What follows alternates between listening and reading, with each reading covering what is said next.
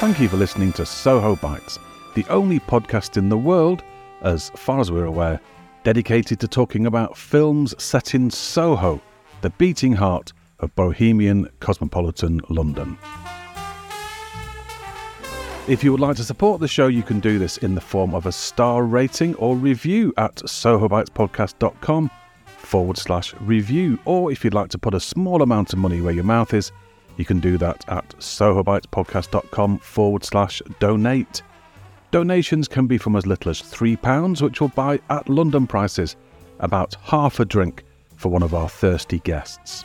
You may hear some different URLs in the upcoming episode, but by far the easiest way is to follow one of those links. They are, again, sohobitespodcast.com/review and sohobitespodcast.com/donate. Thank you for your continued support and enjoy the episode.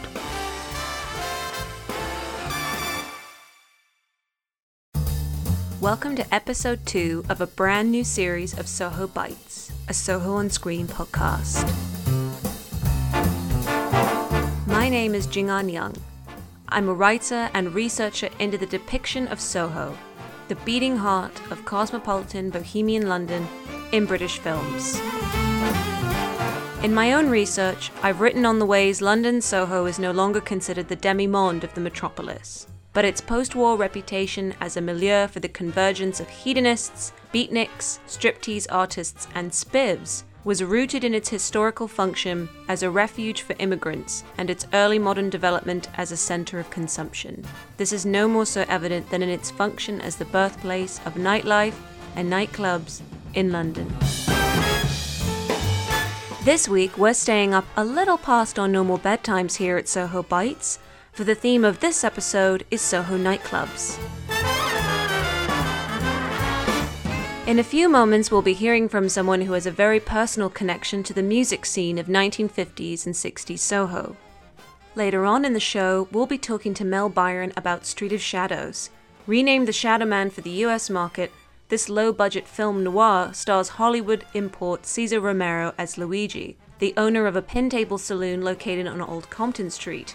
Although the film holds an intriguing setup and strong supporting cast, including Kay Kendall and Victor Madden, the film doesn't quite live up to its promise. Or does it? Find out in the second half of the program.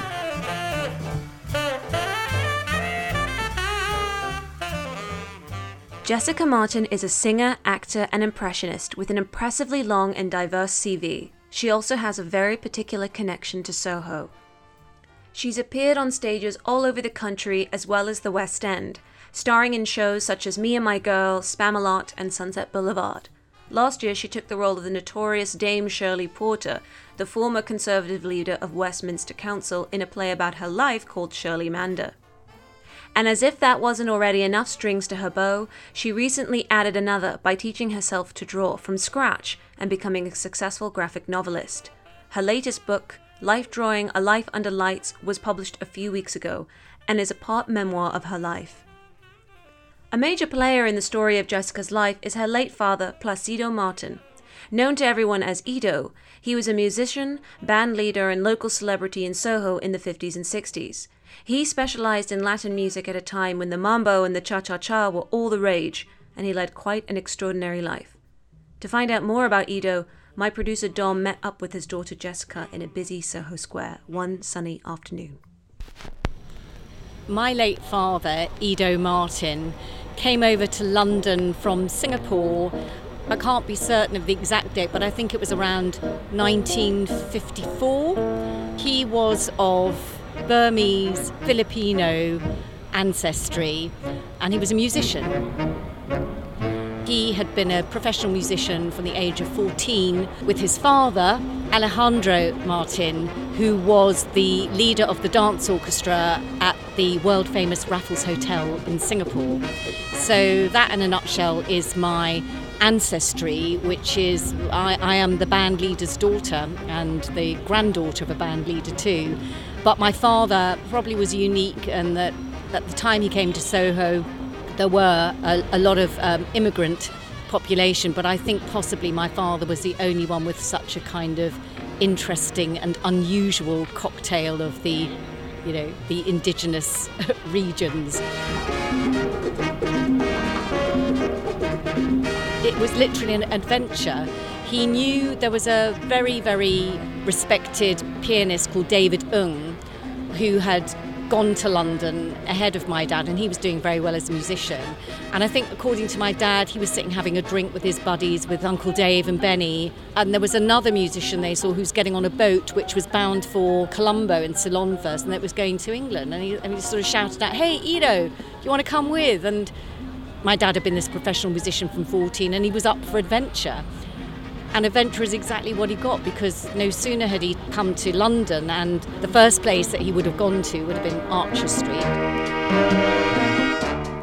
Archer Street was an amazing, a real street in Soho, and I don't know whether it was every Monday, but musos would all gather, sit in a cafe, and unlike my profession, I'm sorry to be so disparaging about the acting profession, but everyone's very kind of precious about their contacts, but musicians were very kind of, "Hey man, I got the number for this, they need a trombone player," or "Hey, how heavy is your double bass? Can you make it over to Ronnie Scott's next week?" So I have to say, I had to imagine a lot of the story that I put in my book, but I've imagined a scene where he meets David Ung in a cafe in Soho, and David Ung has said to my dad, "Hey, Ido, if you want some gigs, there's an agent." So my dad's first agent in London, he was Don Black's brother, Michael Black, who's still with us. And on the couple of occasions that I've bumped into Michael Black at a charity gala, he said, "Oh yeah, I remember your dad, Ido, coming off the boat, and we got him work." And the first job that Michael Black got my dad was a gig in Reykjavik, Iceland, a jazz festival at the Hotel Borg. They were on a fishing trawler to Reykjavik, and my dad had a ball, by all accounts, which I kind of found out when I was about 11, what a ball my dad had. Should we touch on this a bit later? Yeah, let's touch on this a bit. So, yeah.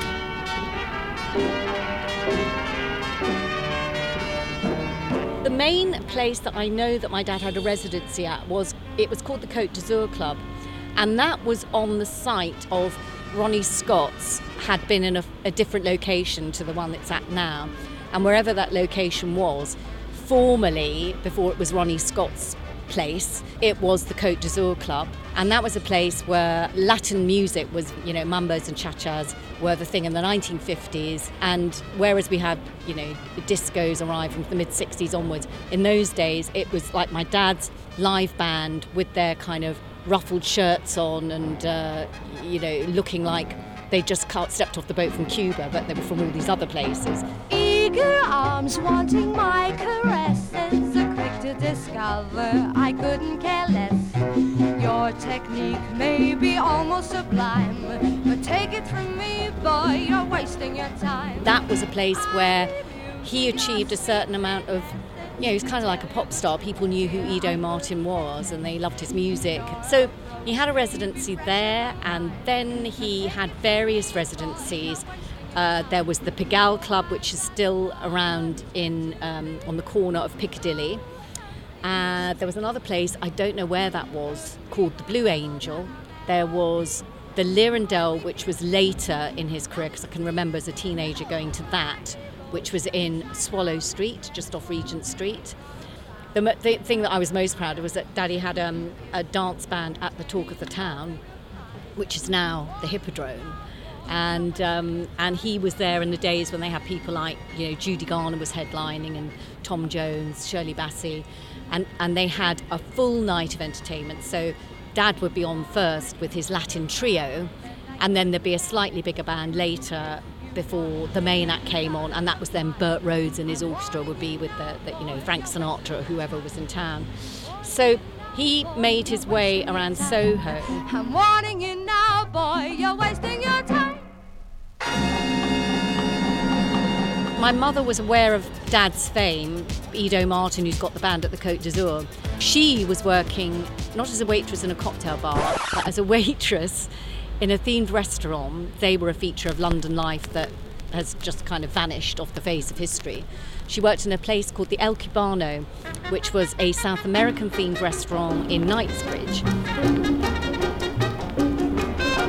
And then after hours, she and her friends would go to a club called the Discotheque.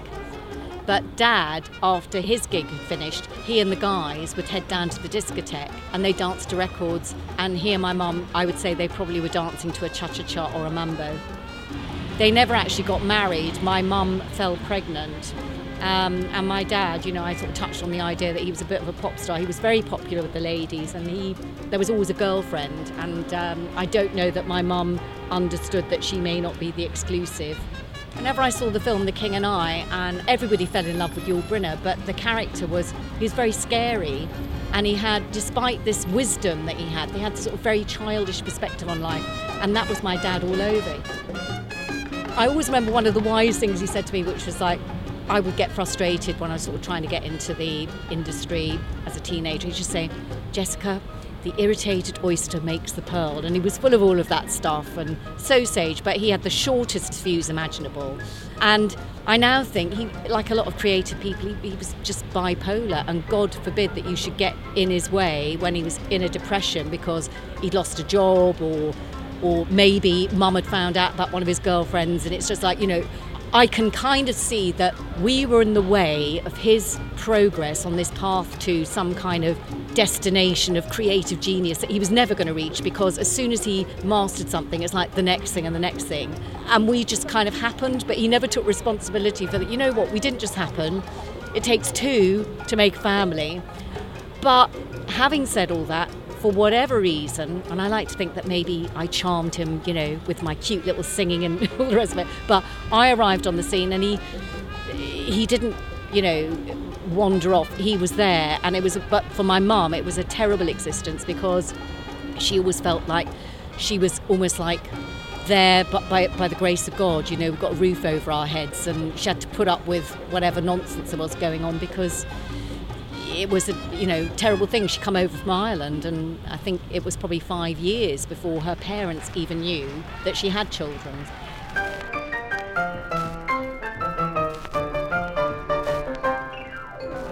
I was sat down by my mum when I was about 11 years old, and I'd already had the birds and the bees conversation when I was 10, so I knew it wasn't that. And she very quickly gave me a backstory. So guess what? She and Dad weren't married, and the reason was that he was married to somebody and he just hadn't gone through the practicalities of getting a divorce. Oh, and by the way, he had sired a son 17 years previously, and that son had been writing to Dad and was going to be coming to London to stay with us next week. My brother is called Valgeir, and he still is alive, thriving in Reykjavik. So when I met him, he was 17 and I was 11, and he was just so cool. I mean, my father was about 5'7", and my brother was 6 foot. And I was thinking, God, where'd you get that height from? And he kind of looked like Al Pacino, because he had the dark hair, but he had this pale complexion and these big eyes, I guess Icelandic looking eyes. And he could speak really good English, and he could play piano and he could play drums. My dad, at that time, he wasn't in Soho. We're talking around 1972-ish, and he had a residency at the Royal Garden Hotel in Kensington, and he had a jazz trio there. And he gave my 17-year-old brother responsibility of being the drummer. Bought him a dinner suit, dicky bow tie, and everything, which was a big deal. My dad, despite being a kind of, laid-back jazz musician, when it came to work, he was very focused, very disciplined. He practiced his music every day. And my brother was a 17-year-old teenager with heaps of talent, but no discipline, and he slept in till all hours. And they had a couple of rows, and then all of a sudden it's like my brother said something about, I think my granddad needs me. He's fallen ill back in Iceland, and bye-bye. And he'd been with us for maybe 3 months. For my brother to kind of pass the litmus paper test and be good enough to be in my dad's band was quite a big thing. And I think that's why my dad was so disappointed. It's like he couldn't actually take the responsibility that, hey, you know what, you didn't do any bringing up. You've just got, your DNA's just turned up on the doorstep, and he happens to be a brilliant musician. But, it was like my way or the highway. I'm doing a cabaret based on my book called Life Under Lights, and I'm doing it at Café Zadel, which is kind of Soho-ish, Piccadilly. Doing that in September, and I sent a copy of the book to my brother and crossed my fingers that he wouldn't be offended, because I've told the whole story. I haven't sugarcoated anything, but he loves it. If you look at my dad purely as a historical figure, and well, he had a string of girlfriends. As far as I know, I've got one brother, but there may be other siblings I've yet to meet. And he was not a nice man to women in his life, because he was a misogynist. But he did love me, and he was very proud of me, and he was my mentor.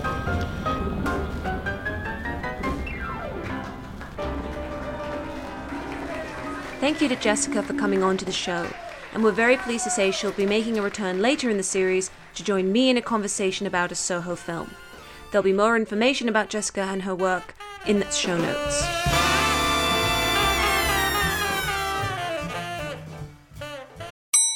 Hello, this is what's known as a mid-roll ad. It's one of those annoying interruptions that's inserted retrospectively at just the wrong point.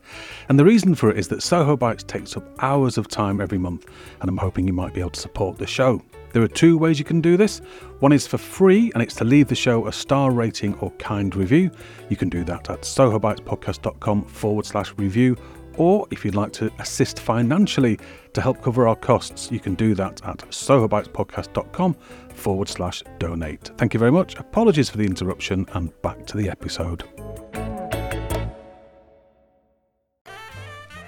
Today's featured film, Street of Shadows, or Shadow Man, was based on The Creaking Chair by Lawrence Maynell, and is centered around a pin-table saloon called Luigi's, located on Old Compton Street. Although largely filmed at Merton Park Studios, there are a number of notable sequences filmed on location in Piccadilly Circus, Trafalgar Square, Soho, Covent Garden, and of course, Fitzrovia, also known as North Soho. The first scene is a marvellous visual document of Soho during one summer in the 50s. It is one of two sequences within the film to take place during daylight hours. Following the opening credits, which are superimposed over an aerial shot of a policeman surveying his Soho beat, followed by a black cat who mischievously jumps out from a rubbish bin, we cut to Luigi's assistant Danny, or Limpy, played by Victor Madden, who is briskly making his way down Charing Cross Road. This sequence is accompanied by the film composer Eric Spears' skipping defiant harmonica score, which resembles the Third Man's theme. To talk about Street of Shadows, I sat down with comedian and old movie geek Mel Byron. We're here with Mel Byron, who is a comedian who has a one-woman show called Old Movies Changed My Life. Saved my life. God, I'm sorry. Can you tell again, please? We're here with Mel Byron, a comedian who has a one-woman show called Old Movies Saved My Life, which has already had a very successful run at the Brighton Fringe, I believe. And Edinburgh Fringe, yeah. It's very, very cool. We're here to talk about a sort of a B movie. Maybe not very successful B movie, in your opinion. Not in my opinion, sadly. Called Street of Shadows. It was released in 1953 and directed by Richard Vernon. So we sent you a copy of this film because even though you've seen it on television, but you rewatched the film. So I'm really interested to know what your thoughts are about this B film. This B noir. It is very much a B noir, I think. For me, it's not successful as a film. For me, the measure of a film is, did I enjoy? It's pure enjoyment. Yes, of course, you can find interesting little details in there, but did I come away thinking, well, that was a good use of an hour and a half of my life? Well, honestly, in this case, sadly not, for a whole heap of reasons. Well, one thing which is quite unique about the film, but maybe not so unique in this period, is the sort of importation of Hollywood or B Hollywood actors, Cesar Romero in this case. Yeah, and I mean, obviously this was a period in the 50s where lots and lots of American actors were coming over for, I guess, all kinds of reasons. I mean, there weren't the parts for them that there had been in the US in the 30s and 40s. But some really, really big people. I mean, it wasn't just Cesar Romero, who spent most of his life either in B films or as the supporting actor who didn't get the girl. You know, people like Ray Milland came over, Orson Welles. So it's unsurprising that Cesar Romero came over. It's unsurprising that he thought this was a good thing. I don't know how much money he was offered. And he made 2 films as far as I know, but I haven't seen the other one.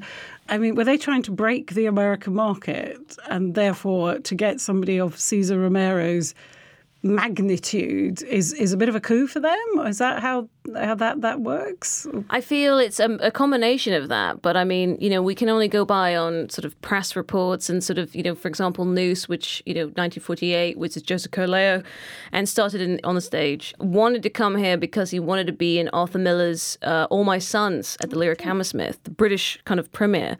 So with Cesar Romero, I've tried to sort of research this, but I assume it's just being able to do these 2 films and also the clout of being in a British European production. I mean, how many chances do you get to do that? Yeah, and as I say, for him, I think his career, he was a prolific actor. He'd been in lots and lots of films, but I can kind of understand, for a man who'd spent a good portion of his life being, the second fiddle actor, that he would want to be given the lead in what sounded like they might be quite interesting films, and it's Europe, and hey, who doesn't want to spend, 6 months a year in London filming, because that's kind of cool. But I think the ultimate results are really not very good.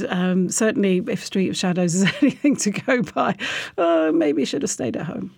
So one thing about the film, which of course is part of my interest, is that a lot of it is shot largely around Soho and is supposed to take place in Soho. And because this podcast is all about Soho, what is your Soho? My Soho. Well, I moved to London in the mid-'80s, and Soho was, I'd heard of Soho as being the place of the Raymond Review Bar and places that I probably couldn't go to, and a bit dark and a bit seedy. And I had seen it in films. Possibly I'd seen this one by this time, I can't remember, but it was a place that it was a bit naughty to go there. And that's really sort of my first instinct about Soho. And obviously I've grown up and it's changed. So it's not quite the sleazy place that it was. I tend not to go there very often, actually. I find it too crowded and too noisy. Sometimes I go during the day, but I'd never go at night if I can avoid it. So given that this film is set almost entirely at night, this is absolutely the time I wouldn't be visiting Soho. And that's interesting, the idea of it being, the film being very darkly filmed. The cinematography is very much emulating this kind of American noir, and you can't see anything in that murkiness, and the seediness comes through. And what are your feelings about that? To be honest, I found it deeply irritating, actually, because it's really interesting. I was watching it most recently. I was watching it sort of on the tablet screen. Now, I realise in 1953 they didn't film it thinking, one day people will watch this in their bathroom whilst we're brushing their teeth.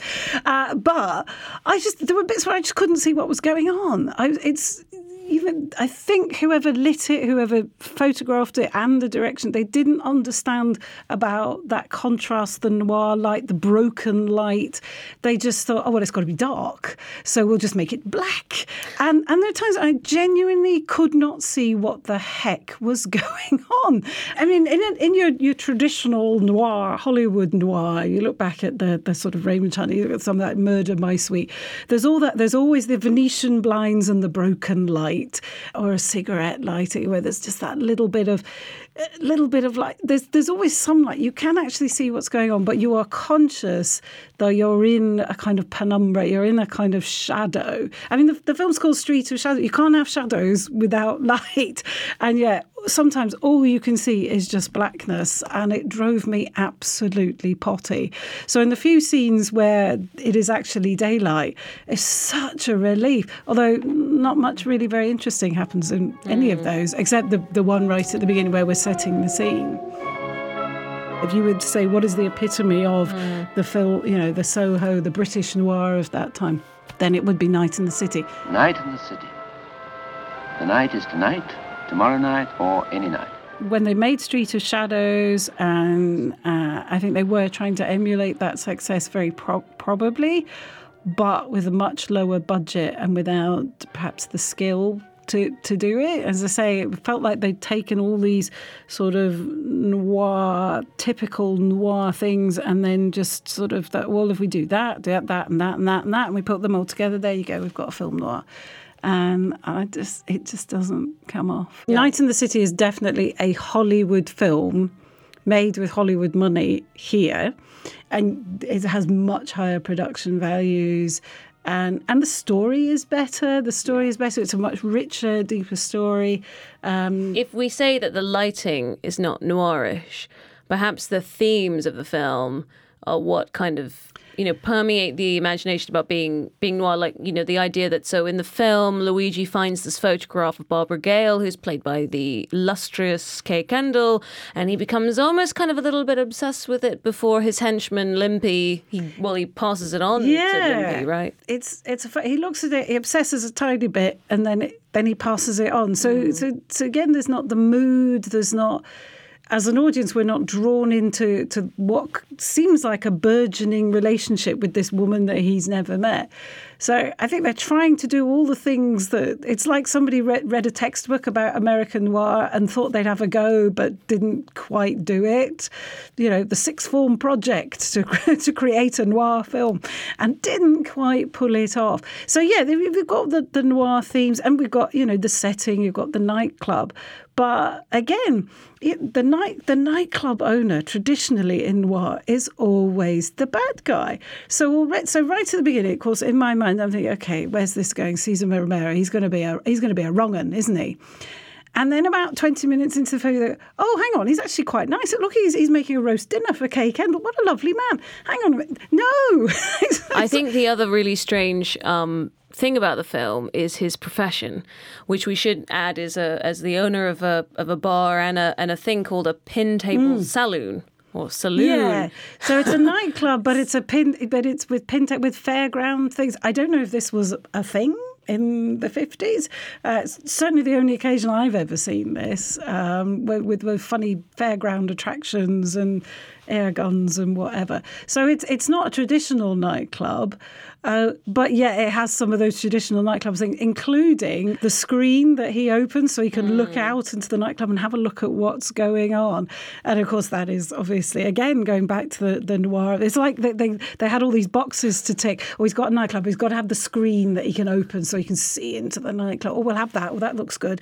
And it's kind of like, they just ticked all the boxes and somehow made a film out of them. And another film scholar John Hill suggests the key to understanding Britain in the 1950s is affluence, of a nation moving inexorably forward from post-war austerity and rationing to Macmillan's soap flake Arcadia. And if we look at the film as this sort of post-war, explosion of kind of consumerist attitudes, towards Americans, towards this, like you said, this arcade of just, but still quite austere. But we're still quite austere. 1953, if I'm right, I think rationing had only just fully come to an end. By then. But I guess we think of the 60s as being the time when there was real sort of a boom and people's lives, lifestyles really started to improve. But at the 50s, I think we hadn't kind of got there yet. And so there is still very much this contrast in that film. And the Kay Kendall and her friends and Bill Travers, very interesting to see Bill Travers playing a really quite unpleasant posh boy. And they all go to this pin table saloon, but they are very much the posh people in an environment that isn't for posh people, because their attitude, their behaviour, the way they drink too much, the way one of them touches Limpy and says, "Oh, he's got a club for that's lucky," and it's just patronising, and so I think that the division is still very stark. Who said you could call me Limpy? Isn't that what she called you, the girl? Yes. Oh, Limpy, old son, this machine's a fraud. No scenes, Nigel, please. It's a bent penny. Some people are mean. They hang on to them for so long they get bent. Here are your lordship, with the proprietor's compliments. This little fella knows a thing or two. Nigel? Give me some pennies, Nigel. There's Coppola. He's the man you want. Let go of me, you crazy cripple! No quarrels, no fights. Young lady, you apologize to Limpy here. I'm sorry. Luigi! and of course the lovely Surrey cottage that Kay Kendall lives in, which is one of her 2 homes. And Limpy and the girl Angèle, they live in these sort of rented, really quite scruffy down a hill rented apartments. So I don't think we kind of reached there yet. I think to me there's still that stark division, and of course it is, at the end of the day, it's the poor people who come off badly at the end of this, Limpy and Angèle. That's a very good segue into the music. Composed by Eric Spear, who had another kind of really prolific career in B films and sort of B themes.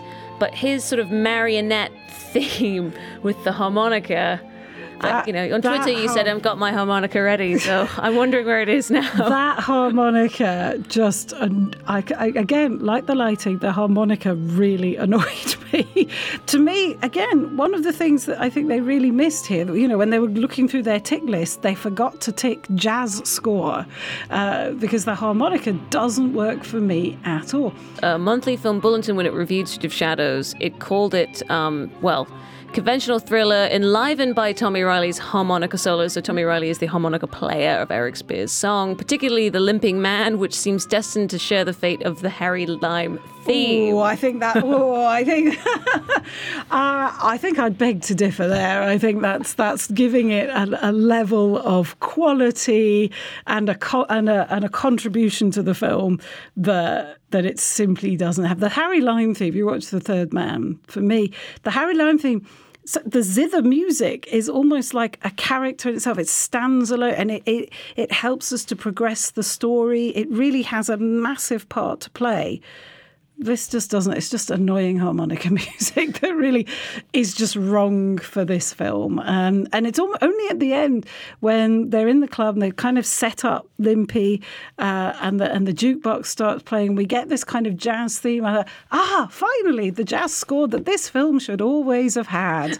But then the film ends. So very frustrating. But the harmonica theme didn't work for me at all. So we've discussed sort of what you don't like about the film. So what do you really love about the film?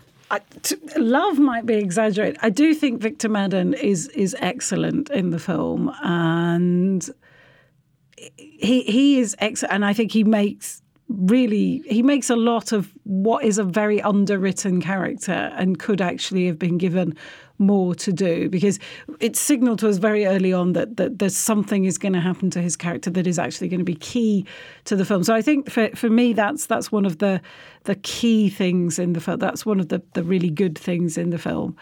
Otherwise, it's hard to pick on things. I think, that's great. I mean, yes, looking at London in the 1950s, I always find the old films that when you see them on location, really interesting, because I live in London and it's interesting to see what it looked like. So that's always interesting, assuming you can see it because the lights are on.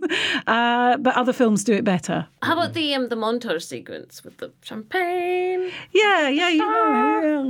Yeah, and that's a good, that sequence where they're going round the clubs, I guess it's a kind of posh pub crawl, is quite interesting, because I guess back you could go to these a nightclub was a very different thing, wasn't it, back in the 50s? It wasn't dancing, and, it was sitting at tables, maybe dancing, but maybe having a quiet drink.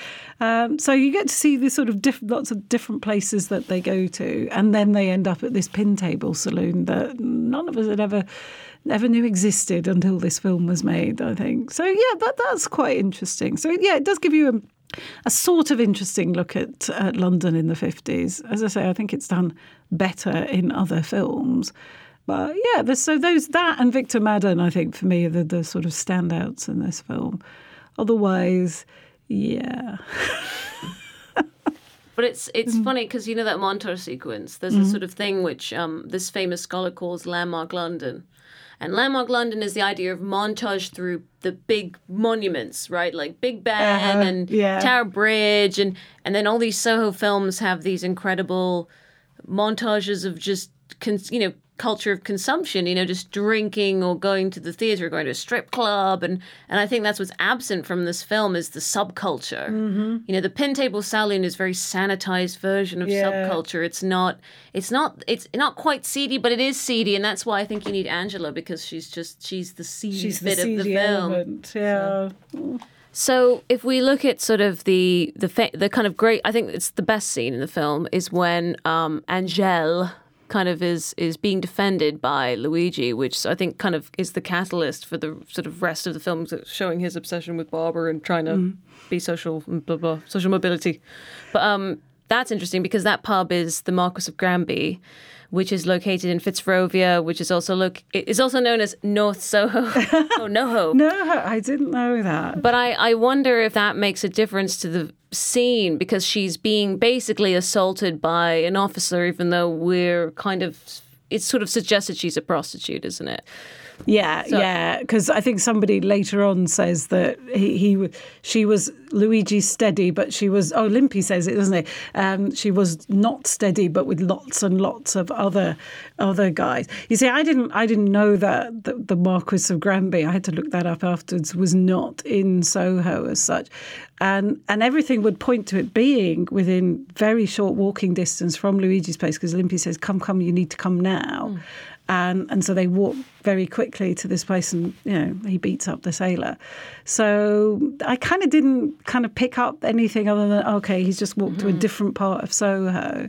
The fact that the guy was a sailor, for sure, there's something in that, but it wasn't. None of this is interesting. It is. I feel like a lot of it is a box ticking exercise. Or we've got this foreigner, this outsider, because of course Cesar Romero's character is supposed to be Italian. Literally punching somebody from the British Armed Forces. But actually, at the time, it just goes over your head because it's just, two blokes having a fight over a girl, or Soho in the 50s, whatever. Whatever indeed. So, Street of Shadows. Not a film which Mel Byron would wholly recommend, but it's still worth seeing just for the incredible on-location sequences. We found several online suppliers selling the DVD, which include Amazon.com. Thanks very much to Mel for coming in to talk to us about her experience. Mel is known for her one-woman show Old Movies Saved My Life, which ran to rave reviews at the Brighton Fringe this year. She'll be performing it alongside her one-woman show Karoshi, which is the Japanese word for death by overwork, later this month at the Faversham Fringe Festival. You can find dates for all of her upcoming shows, as well as her social media details on her website melbyron.com, and listen to her highly informative classic film reviews on the official Talking Pictures TV podcast. And thanks again to Jessica Martin. The gig that Jessica mentions in her interview, the cabaret based on her latest book, will be performed live at Zadel at the Brasserie Zadel on Sherwood Street on September 1st. Unfortunately, it's entirely sold out, but it is definitely worth contacting the venue in case of returns. There will be a link to more information on our website. Jessica's most recent graphic novel, Life Drawing: A Life Under Lights, is available at all online retailers. You can see more of her work on her social media as well as her official website, jessicamartinofficial.com. Do you have a favourite Soho film? The chances are it's already on our list, but we're always keen to hear of any more. If there are any that you'd like to hear featured on podcast, you can email us at sohobitespodcast@gmail.com or tweet your suggestions to Bites Soho. Please note there are 2 S's in the middle of that. The next episode of Soho Bites is all about crime, both organised and disorganised. Aidan McManus from Flip Tours London will join us to talk about the gangs that ran Soho from the interwar years onwards. We'll also be taking a stroll down the mighty River Thames with Adam Roche, where we'll be talking about 2 crime films from one very famous auteur. Until next time, from me, Jing An Young, and my producer Dom DeLargy, bye for now.